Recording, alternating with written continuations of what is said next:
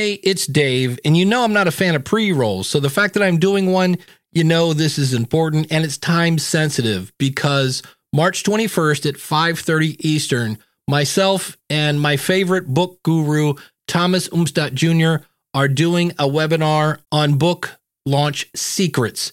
And if you go to schoolofpodcasting.com/book launch, you'll learn more about it. But I just wanted to get this in here because that's right around the corner.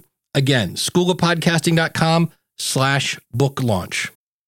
Recently, thetilt.com put out a study of 1,400 content entrepreneurs, and the number one way they were monetizing is through online courses and workshops. And today, I'm talking with Melissa Guller, who has many talents, but has a huge knowledge of online courses and workshops. Welcome to Profit from Your Podcast. Proven strategies to turn listeners into a livelihood. Here's your host, Dave Jackson. If you are thinking of launching a course, you are going to love this interview. It's long and it's in depth. I mean, everything you wanted to ask about starting a course is in this discussion. One quick piece of kind of housekeeping, and that is if you would now like an autographed copy of Profit from Your Podcast, that is now available out at profitfromyourpodcast.com. That's also where you're going to find the show notes for today's episode. Just go out to profitfromyourpodcast.com/24 and you'll have all the links that we talk about today with Melissa. So why was I so excited to have Melissa on the show? Well, number one, she is drinking her own Kool-Aid. She has her own courses out at witandwire.com. She has courses on podcasting, on how to get booked, on essential podcast editing.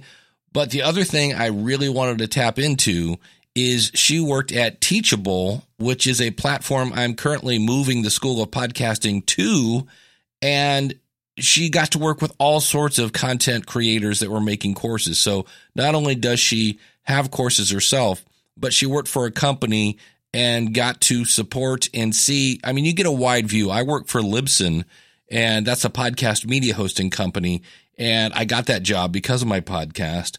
And you get to see a very wide view of, in my case, the podcasting space, and in Melissa's case, the whole course content creation space. So check out our website, witandwire.com.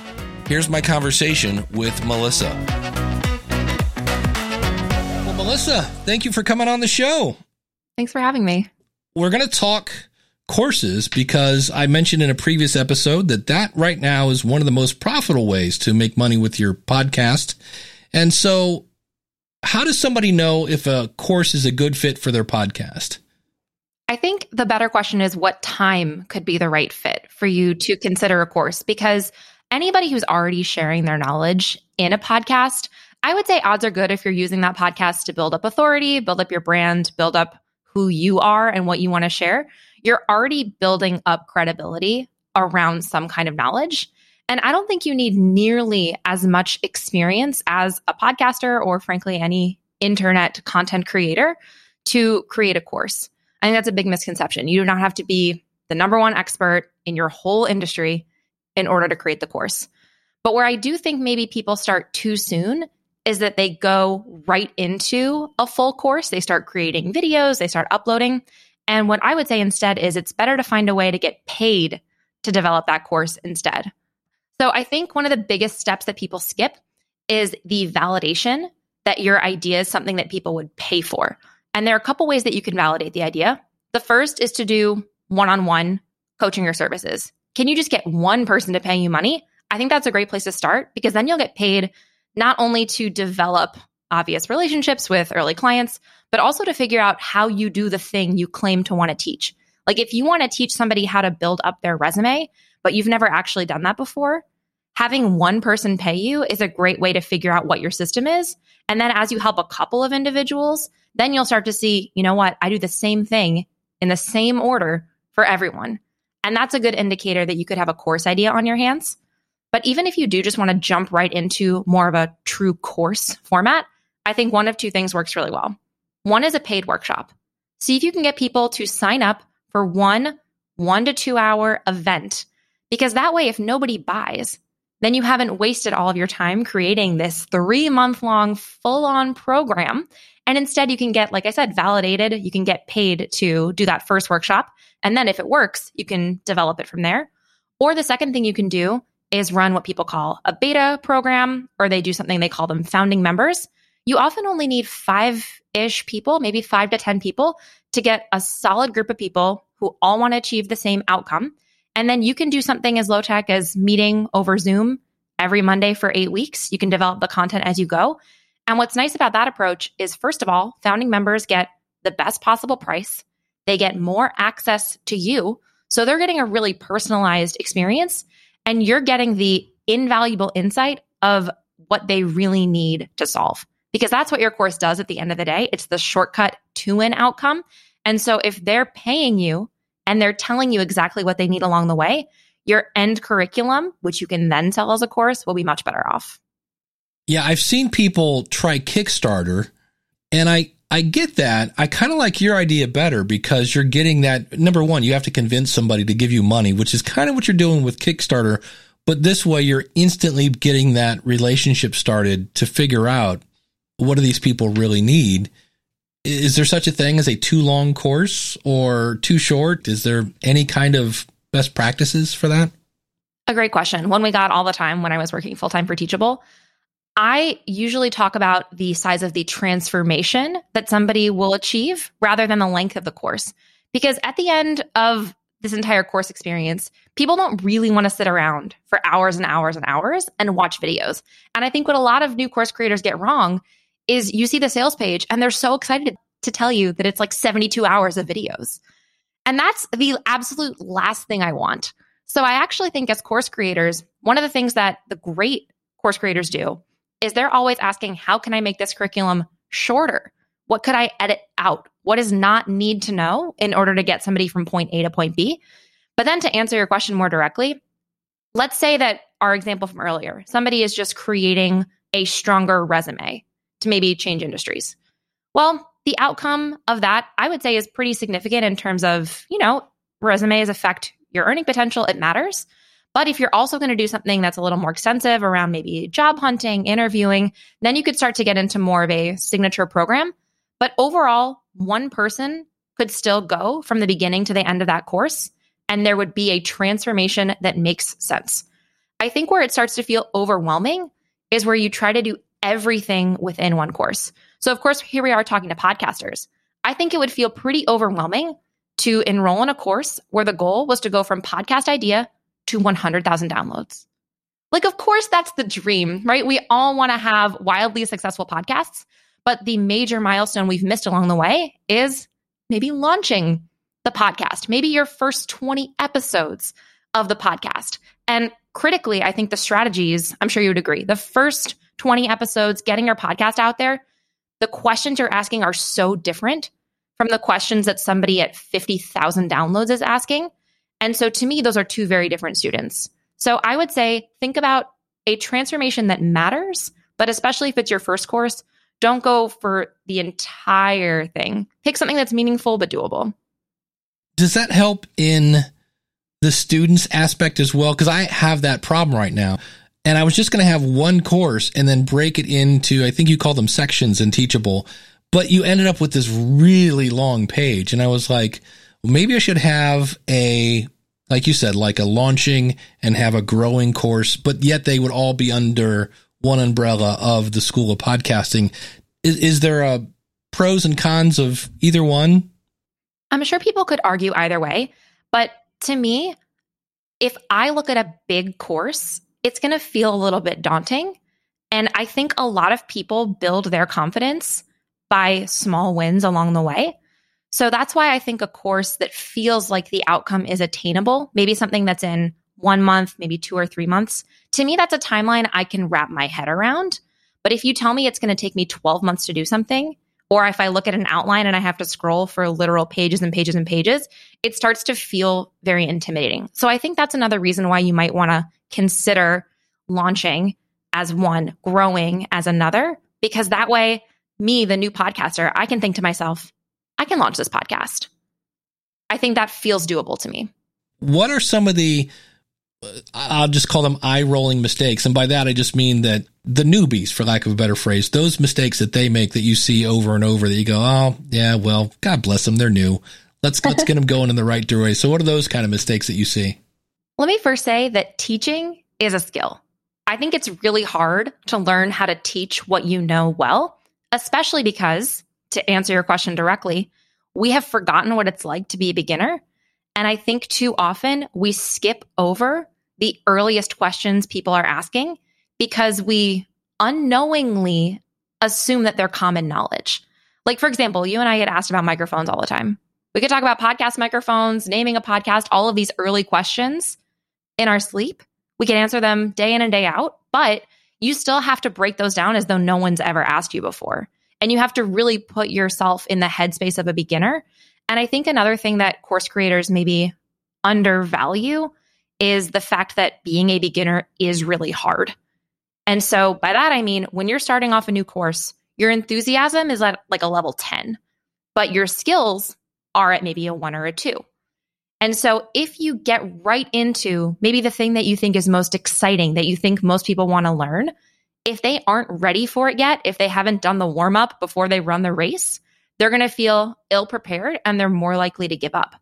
So I think something I wish that more course creators did is think about those small wins right at the beginning and even help people think much bigger picture. So why are they starting their new project? What are the goals of the project? Again, these things might sound really basic, but I don't see them addressed enough. And even just taking a little time at the beginning to set up those foundational questions will help people navigate through the full course.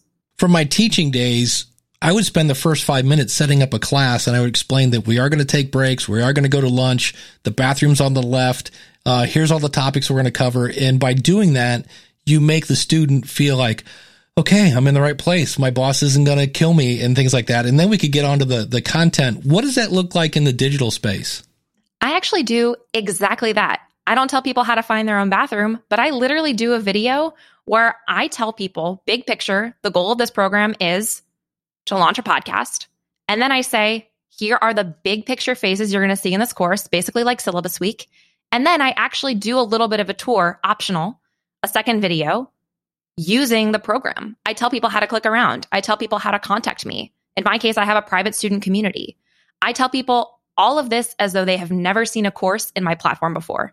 Because if people know how to use Teachable, or I use Circle for my community, if people know how to use those tools, they will self-select themselves out of watching this video.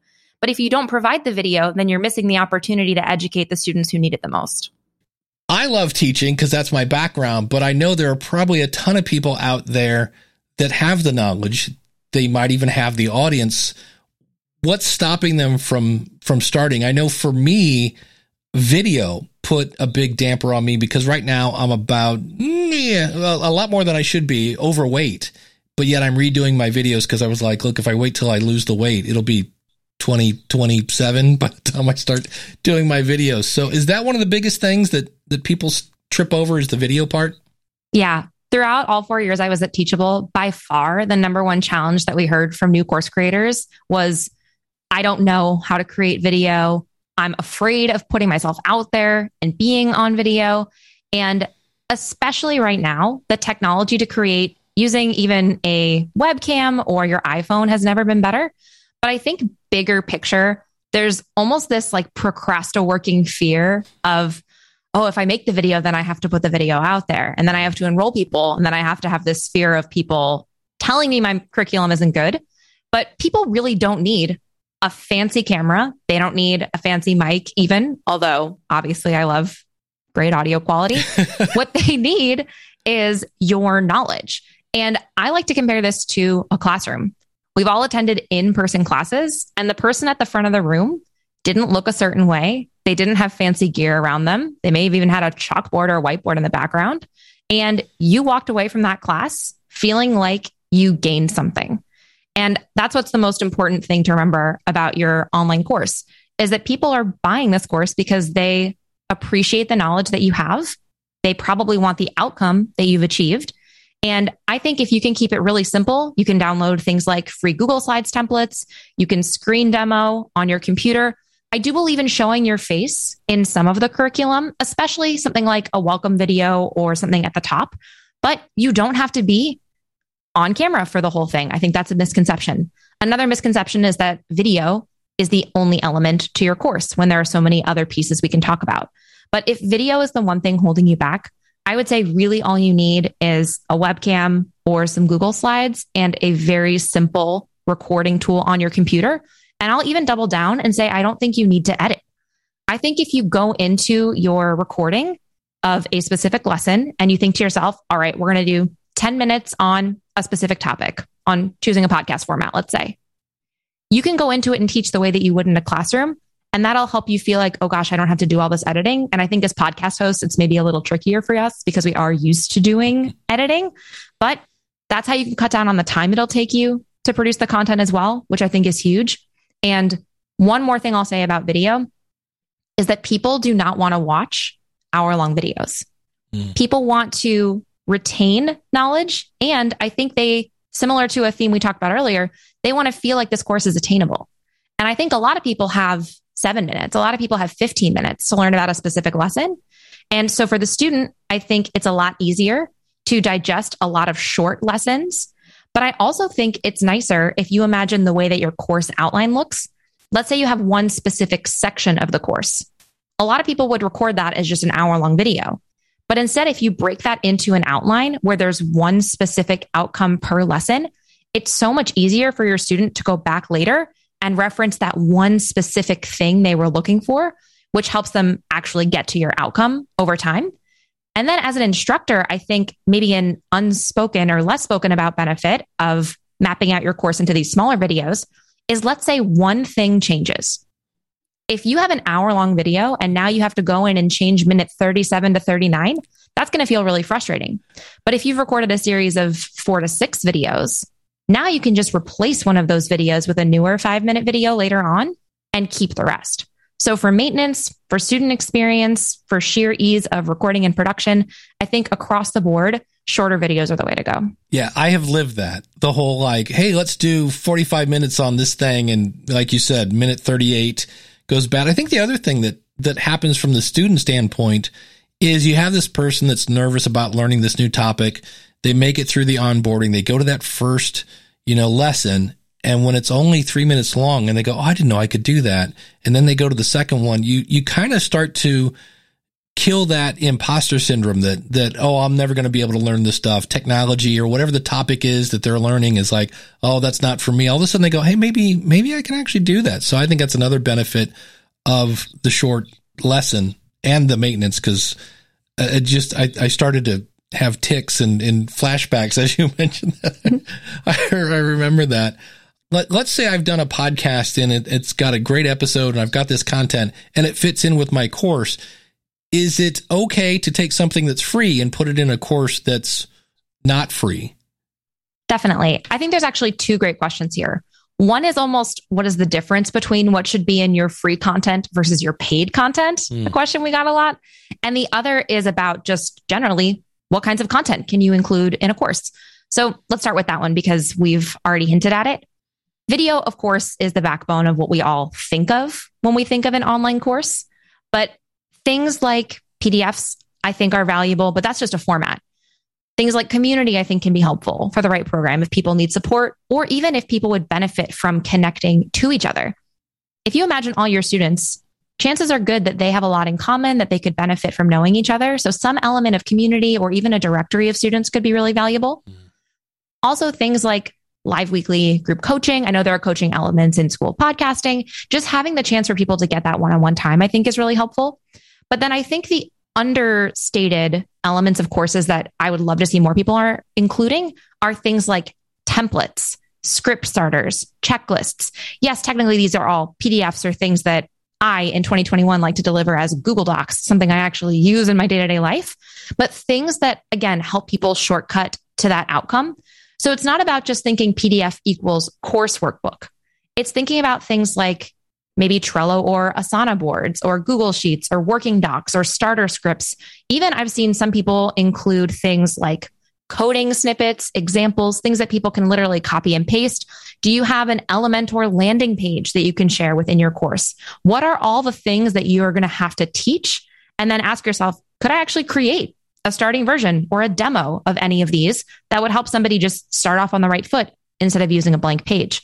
And one more, I would say, pro tip that I use in my programs is that I create suggested timelines of how long it would take somebody to create the course. I don't assume they'll all take the same pace. So in my program about launching a podcast, I help people decide, do you want to launch in 30, 60, or 90 days? These are very different paces, and you can't maybe quite do as much in 30 days as you could in 90 days in terms of banking up more episodes before you go live, things like that. So I like to show people the difference because I have a background in project management, course creation. No matter the project, if you're new at something, we all underestimate how long it would take. And I think by just showing people, I make like simple PDFs, just kind of showing week 1, you would do this, week 2, you would do that. You don't have to get into the super specific details of this lesson on this day, this lesson on that day. I think that's a recipe for chaos, but just big picture. What does it look like to go through your program? And then I, the productivity nerd, go one step further. I do have templates in Trello and Asana and Airtable and Notion and Google Sheets and even printouts because I'm trying to suit all my student styles. I would say that's overachieving. That's like my zone of genius. I love to organize stuff, but just something that could help your students take the course, because if left to their own devices, unfortunately, most students don't finish a lot of the programs they enroll in, even with the best intentions. So I think it's up to you as the course creator to figure out not just what knowledge they need, but also how to help them get it on their calendar in order to move through the program. The other thing, this is my own selfish question, because this is for me. I'm pondering this in the future. Like right now, the School of Podcasting is open. If you want to start right now, you can. Some people do the whole, okay, we're open in January and then we're going to close for 6 weeks while we teach the people that signed up. And then that, that whole open close, you have the big launch and then that whole 9 yards. Pros and cons. It's a tricky question. And I have seen both strategies work really well. When I was working for Ramit Sethi, we did a lot of what's called the open close launch strategy. In other words, the course is only available for a set amount of time, and then it well and truly closes. You cannot enroll the following week. And I think for people doing the open close strategy, the benefits are that it's real urgency and real scarcity, and deadlines absolutely do drive decision making. And so people often need a reason to buy, and closing a program definitely gives people that reason to buy. Now, what I think a bigger upside of the open close philosophy is that if you open your program a few times a year, you can create internal cohorts or groups of students who are going through it together. And I think depending on how you've built it, if you have a community element, there's a real camaraderie to that. They get to know each other. People are joining at the same time. You can do an onboarding or a kickoff call. And a lot of students in my programs and some of the other like clients and people I've worked with, they have found that kind of cohort effect of people going through a course at the same time builds accountability within the group. And it leads to higher outcomes by the end of the program because they don't feel like they're alone. It mimics more of a classroom setting. Now, on the cons, the open close launch strategy is, in a word, exhausting. I think it takes a lot of energy to do it. And even if you think to yourself, oh, we're going to do this a few times a year, we're going to rinse and repeat, we're going to use 80% of what we've done in the past, I am here to tell you it's more work than you think it is. And I'm only saying that because I've done it. I've been in those shoes. I'm the person who's done this for years for myself and for other people. And still when the end of the live launch rolls around, I'm just like, why do we do this to ourselves? But I do think that the pros, obviously earning more money, getting the students in the door, having real deadlines and real urgency, those are all very real pros. And I do think it's a good choice, especially earlier we talked about a beta program. I would definitely close the doors on a beta program. Yeah. I would maybe even do another round after that where you close the doors maybe the first time that you enroll people into the full actual self-paced curriculum, because that's not just about urgency. It's also, to me, about improving your curriculum and improving your overall experience. So I think that early course creators benefit in particular from the live launch strategy. Then the evergreen model is where you have your course open all the time. And for transparency, right now, Wit and Wire, I'm on the evergreen model because I was just kind of exhausted with launching.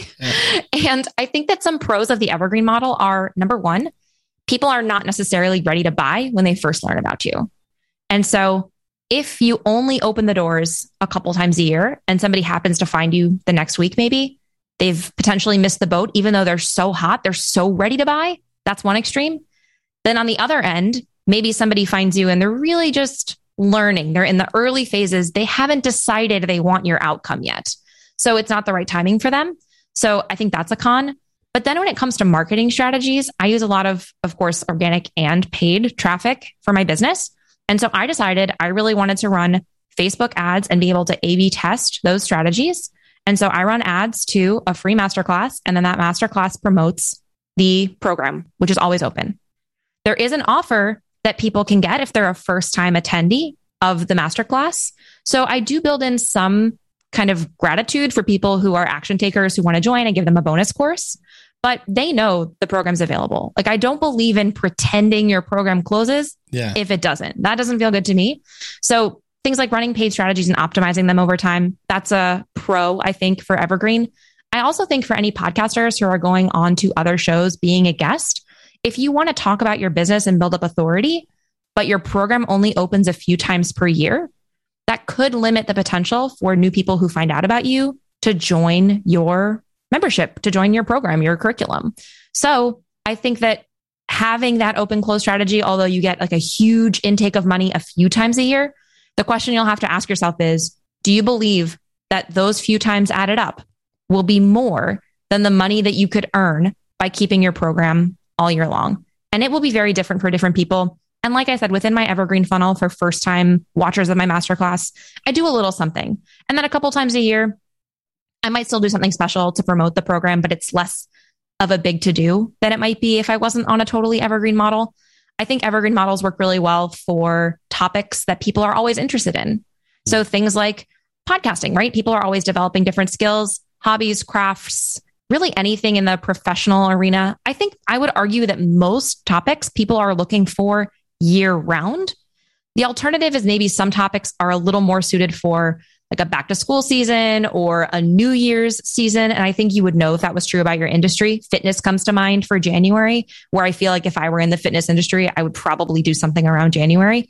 But I think for most people, working toward an evergreen model tends to suit at least my stress level a little bit better. Since you have a Teachable background, is there a feature in Teachable that like you go, oh, this is like the coolest feature and nobody's using it? Ooh, that's a good question. Well, I will say you can embed podcast episodes inside of lessons. And I do think that is an underutilized feature. And just generally embedding is the thing that I do that I think not enough creators are doing. So I'll give an example. I do an onboarding form in all of my signature programs, my programs that are like more than $50, because I really want to get to know students. And so I embed, I happen to use, I've used all the different, from Typeform to Paperform. I've used all the forms, Google Forms, and I like to embed them within the lesson itself instead of clicking out to it, because if people can see it in front of them and just get started, I think it just makes it overall a much nicer experience. So I think people underestimate how much you can do within a lecture that is not just adding a video. Coming up, we're going to hear Melissa talk about how much do I charge for my course. But first, I just wanted to give a quick shout out to Tim Beat. He actually bought the book, Profit From Your Podcast, available at profitfromyourpodcast.com, and left a 5-star review at Amazon. He says, Dave Jackson has been an innovator in podcasting for more than 15 years, and this book is packed with practical advice from what he's learned along the way. The realistic revenue projections are excellent. If you are just starting a podcast or trying to bring your existing podcast to the next level, this book is a must read. So I just want to say thanks to Tim. And of course, you can get that book at Amazon, but you can also now get an autographed copy out at profitfromyourpodcast.com. Now back to Melissa. The last thing we haven't talked about, of course, is price. I know for me, anytime I price my stuff, it's always too low. I need to bring it up. Any tips on setting a price for your course? Tons of tips. As I'm sure you could guess, this is another one of the hot topics for course creators. And let me say that I think pricing is hard because you can't know the right answer. You also can't necessarily look around at your direct competitors and know what the price should be for you. I think it's healthy when you're first pricing something to see what else is out there because you don't want to be way under or way over. But my general advice, and then I'll give specific numbers as well, is to start lower than you think because it's a lot easier to raise your price over time. Like starting with that beta group, pick the lowest price you feel comfortable doing because that's your first group. You're going to get input. Then when you release it the next time, it goes up a little bit. And then in the future, when you do raise the price, you can create sincere, authentic deadlines based on raising the price. And that way, people who paid it earlier feel like they got in at a good time. They have that loyalty of being a founding or an early student. But then people later on, they're going to pay you a little bit more because your expertise has gone up and you have testimonials, you've got the proof. So start lower. But now, obviously, you want to know, okay, Melissa, what should I actually price this thing? Well, no, that's a great point because it's much easier to go up. I mean, when I first launched, it was ridiculously low. And I actually found that the more I raised my price, and this sounds weird, I'm going to put up air quotes here, the better student I got. Because if it was too low, people would sign up and then not do a thing. They would just like, here's, $15 a month. And I was like, okay, but like, anything I can help with the podcast? And they would just ghost me. And I'm like, okay, you're paying me $15 a month for nothing, apparently. You get and again, better is maybe not the right word, but a more engaged, more serious student. And in my world, that's my marketing arm is the finished students. So do you have some specific numbers, obviously, that you've probably seen? So go ahead and share those. I do, but I think that's such an important point because the phrase we'd often use is like skin in the game. Like if people only put $5 in, they're only going to put a $5 level of effort into that purchase. And it may seem like, oh, but it's so affordable. Many more people could buy it. You are going to deal with way more customer service issues, unhappy people who don't try. The more they invest in the course, it's really a decision to invest in themselves and in their decision to reach the outcome. There's also the perceived value before we go into dollars, because if I told you I was going to teach you how to rewrite a tech resume that could land you a job in engineering, and I said, this course is $5, you would say, I don't think so. This person clearly does not have the expertise. But if I told you it was $495, now you're starting to think, why is she charging so much? And then you realize that if the promise of me helping you change careers is that you're going to earn $10K more a year, well, now paying me $500 seems like absolutely nothing. So I think that you do have to consider the optics of the price point related to, again, how big that transformation is within your course. And let's get into some specific numbers since I feel like people are just waiting. If your course, to start with the workshop level, is like an hour or two, like if somebody could take it within an hour or two, generally speaking, I would price that under $100. And the reason why I'm not saying, it should only be 20 or it should only be 50 is because the difference between a perhaps watercolor painting intro could be very different from the resume example that we've been building because the outcomes are different. Right. And also just honestly, your preference. If you feel like 45 massively undervalues what you're doing, charge more, and vice versa. If you feel like 95 is so uncomfortable, you couldn't possibly fathom doing it, charge less. I wouldn't go under probably 45 for really any amount of workshop or course. Like I would encourage you to not go below that point because 1 hour of your time is well worth that, no matter how it's being delivered. So I would say that's the minimum. Then if you think about an outcome that might take closer to a month. So this is kind of getting up into like a middle transformation. It's probably something that's useful to somebody's life. Now you're looking at a range, I would say, that could go up to about $250. And then if you're thinking a month to 3 months, probably for the outcome, this is going to sound wild, but I'm going to have to say 500 to 1,000. Again, because of that size of the ultimate transformation of the program. So it's a lot harder to price based on just how many videos. I wouldn't have any of you price based on that. I think it's still tricky to price based on how long it takes to get to the outcome because it's a very different life transformation. But then the one other factor that you can use when it comes to pricing is how much access they get to you and how much access there could be to other students. So if it's a fully self-paced curriculum where there is no personal touch, there is no community, and the only support that they could get is, say, email, that price point is going to be much lower than a program that has weekly live group coaching, than a program that might have a community element. So the more of those elements that you add in, the higher the price can go. But once again, my overall advice is to price it at the lowest end that you feel comfortable doing, because you can always increase it over time. And it is much harder to go in the opposite direction. So even though that wasn't a specific one size fits all number, do you think that that is useful? Absolutely. Any tips on, should you like make a couple lessons free of a paid course as kind of a teaser? Is that a good strategy?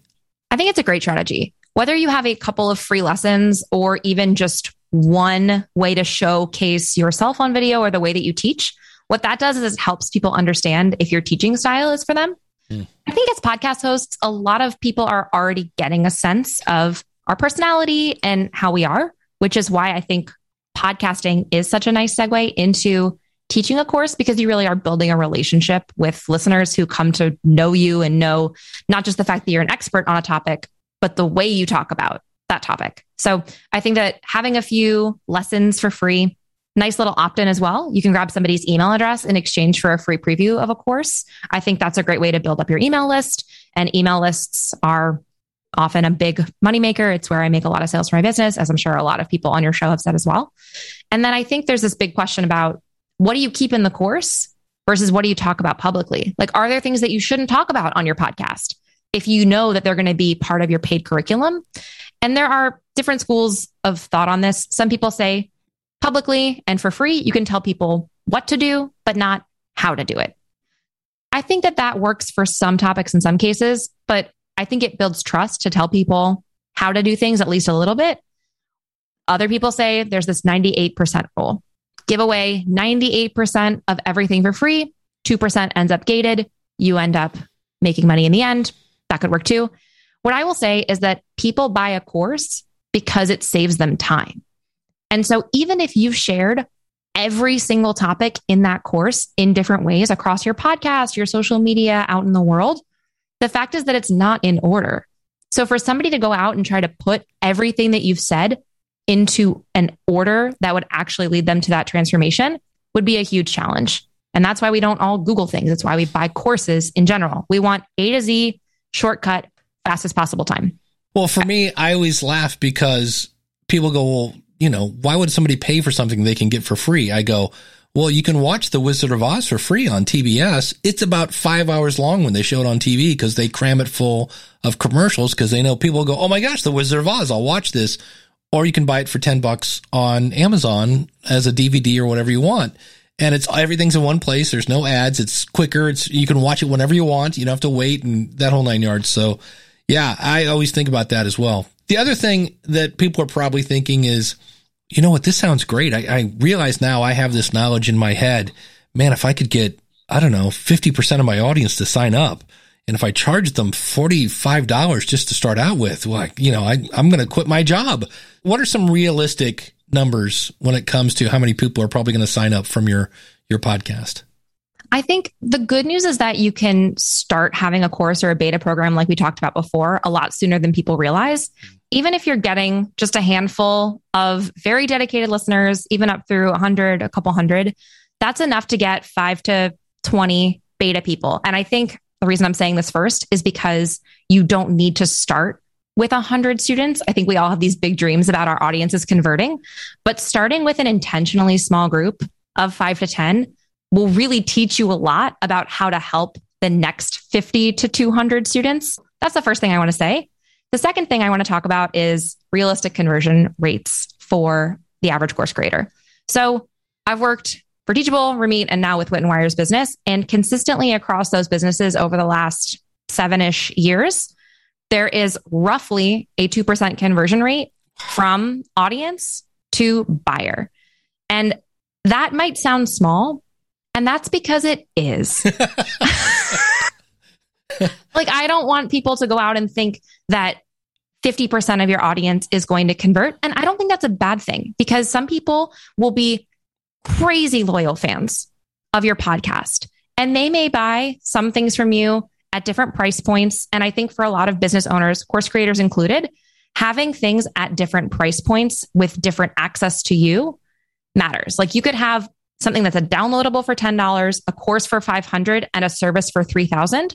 And now you're meeting different people at different budgets with different access to you. But overall, the fact that people are not buying from you is not a bad thing. Like, I don't want people to walk away from this conversion number hearing, oh God, 98% of people will never buy from me. I don't think that's it at all. I think instead, it's just thinking about the fact that 2% of people out there need exactly what you're offering. And at first, that might be only 10 people. That's still 10 people whose lives are going to change. And then as your audience begins to grow, as more people tune into your podcast, as more students find success and then tell other people to join your program, then the 2% number will grow and it'll keep growing. And so I think it's helpful to go into it, like you said, with that realistic benchmark that for me, what I'm looking at is how many people sign up for my free masterclass to how many people ultimately buy. For me, it's 5%. It's a little bit higher. And I think that's because I have a little bit more experience in just knowing exactly who my course is for and being really clear about it. So the more clarity you have as well about not just your topic, but who you're for, who your ideal student is, which hopefully matches the ideal listener of your podcast, the higher your conversion rate could be. But I really don't want people to see this as so tiny, even though I think 2%. I mean, what's your reaction to hearing that number? I usually say 3. Big spender. Yeah. When I did all my research, and anytime I do any kind of thing, and I actually did one, I do a show on Saturday, and I had 8% of my audience. So I say 8%. I'm like, holy cow, that's amazing. And then I went to my other show that has, 4 times the size of that audience. And it was something really like 0.02, like 0.1. It was very, like, not even 1%. And I remember I listened to Radiolab, which is this super popular show that's highly produced. And they have gazillions of listeners, and they did a pledge drive, and they're like, we're trying to get up to 1%. And I was like, wow. And so it's not just the little guys. It's just the thing it is. People like free stuff, and the people that really, really love that subject. And like you said, when you scratch the itch of the person who has a really bad itch, they'll pay anything. Just right there, right underneath the shoulder. That's awesome. And maybe I can offer one more visual, if we can have a visual on a podcast about this conversion rate. Because if you imagine 100 people, let's say we are using the masterclass example, 100 people sign up. Well, already, not all of them are going to attend. The average attendance rate for a masterclass could be 20 to 30%. So you can see how quickly you've gone from 100 to 30 people who are even going to attend to hear about your offer. And so when you picture all of the touch points that somebody has with you, whether it's following your podcast, signing up for something that's free on your site, whether it's a masterclass or a downloadable, those are the top of the funnel. There's so many people who come into that top part of the net who may not ever have purchase intent, or they have a lot going on. But what you want to do is just be around when that person has the problem that they need solved and be there at exactly the right moment. Maybe that helps to see, like, if it's 100 people, only 30 people come to this offer. Maybe it's right for half of them, but maybe for half of those people, it's not right now. And so it goes into 50% again. So it's not about you and your ability to be a salesperson. It's just about getting the right people at the top of the net so that you can sell to them and solve their problem when it's the right time for them as well. Absolutely. The other thing I should ask, and it's kind of funny because I just had somebody on the last episode, you're using Circle for your community. Did you look at any other platforms, or why did you go with Circle? So admittedly, I'm friends with Sid and Andy, the founders, because we all worked together at Teachable. Okay. But they know as well as anybody that I'm pretty discerning when it comes to online tools. And so I did try a few other platforms. I considered having a free Facebook group. I then remembered that I hated Facebook. So I nixed that idea right quick. And then I tried a few others, MemberPress, but I ended up choosing Circle because I did come from a world of Slack. And so the concept of what they call spaces or channels along the left was really appealing. But where I think Circle is different from other platforms is that it was founded by course creators, people who have been in this industry for a while. And so I think just the flexibility of the platform is really interesting. You can almost create a whole course within Circle if you know what you're doing, because you can use posts strategically. You can use some spaces as event backlogs of different live streams or recorded Zoom events that you could post. That's what I do for my archives of group coaching. You can have other spaces dedicated to discussion, other spaces where I've just embedded an Airtable directory in one of mine. So you can see all of the students in a particular course. So I think the flexibility of Circle is really interesting. And then the fact that there's an app has made it more accessible to a lot of my students. And so I know for a lot of them, the community is their favorite part of the program. And because I mentioned the fact that it's on mobile, something that podcast hosts can think about is the fact that a lot of people want to learn on the go. And so if you are creating a course, maybe in phase 2, when it becomes self-paced curriculum, do you consider having a private feed of your lessons so that people can actually listen to your course on the go because they know you as a podcast host and would probably love that kind of content, that ease, that accessibility, listen on their commute while they're out driving. So I think that podcast hosts have a lot of real advantages, and Circle is certainly an interesting tool that I hope a lot more hosts will look into. Wit and Wire, that's WIT and wire.com is the website. She's got all sorts of courses over there. If you want to launch your podcast with Melissa and not me, I will be heartbroken. But you know what? If you want to work with a female, I totally get that. She's also got courses over there on editing and how to get booked and how to, again, we talked monetization. You've got courses on that. It's all over at witandwire.com. Thank you so much for sharing your information about creating courses. And again, thank you so much. Thanks for having me. That is a ton of information, a lot of great advice, what to charge, keep it open or closed. I like the one tip about, when you get somebody from point A to point B, the next thing is not to give them more videos to watch. It's get them from point A to point B faster. I'll have links to all of Melissa's courses as well as her podcast, Wit and Wire. And, of course, my book, Profit from Your Podcast. I'll have links to Teachable and Circle. And Melissa is now the third person I know that is using Circle.so. And I got to say, I am now using Teachable for the School of Podcasting. It's not officially public yet. But, man, when you integrate Circle and Teachable, it's like butter. I mean, it's so seamless and so cool. And I've heard so many people say things like this. I mean, there's Facebook ads. I know some people are doing that. And Facebook, I'm so down on Facebook. It seems like everybody I know is more down on Facebook just because of what shows up on their scroll. So if you'd like to check out Circle, go to profitfromyourpodcast.com/circle, and that will take you right there. I want to thank you so much for listening. Got more episodes coming up. I know I've taken some time off, and if you're new to the show, I put out content, when I have it and when it's good, like today with Melissa. You can go out to profitfromyourpodcast.com. You can follow the show, and the next time a new episode comes out, it will automatically come down to your device. I'm Dave Jackson from the School of Podcasting.com asking you, who could use some more money? Hey, it's Dave. Thanks for sticking around here.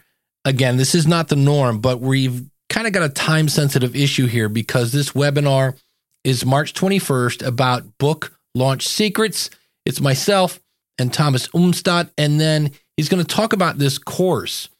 And it's going to basically go over everything you need to know about launching your book. And you'll learn proven principles and methods to help your next book or get your first book off the ground like a rocket.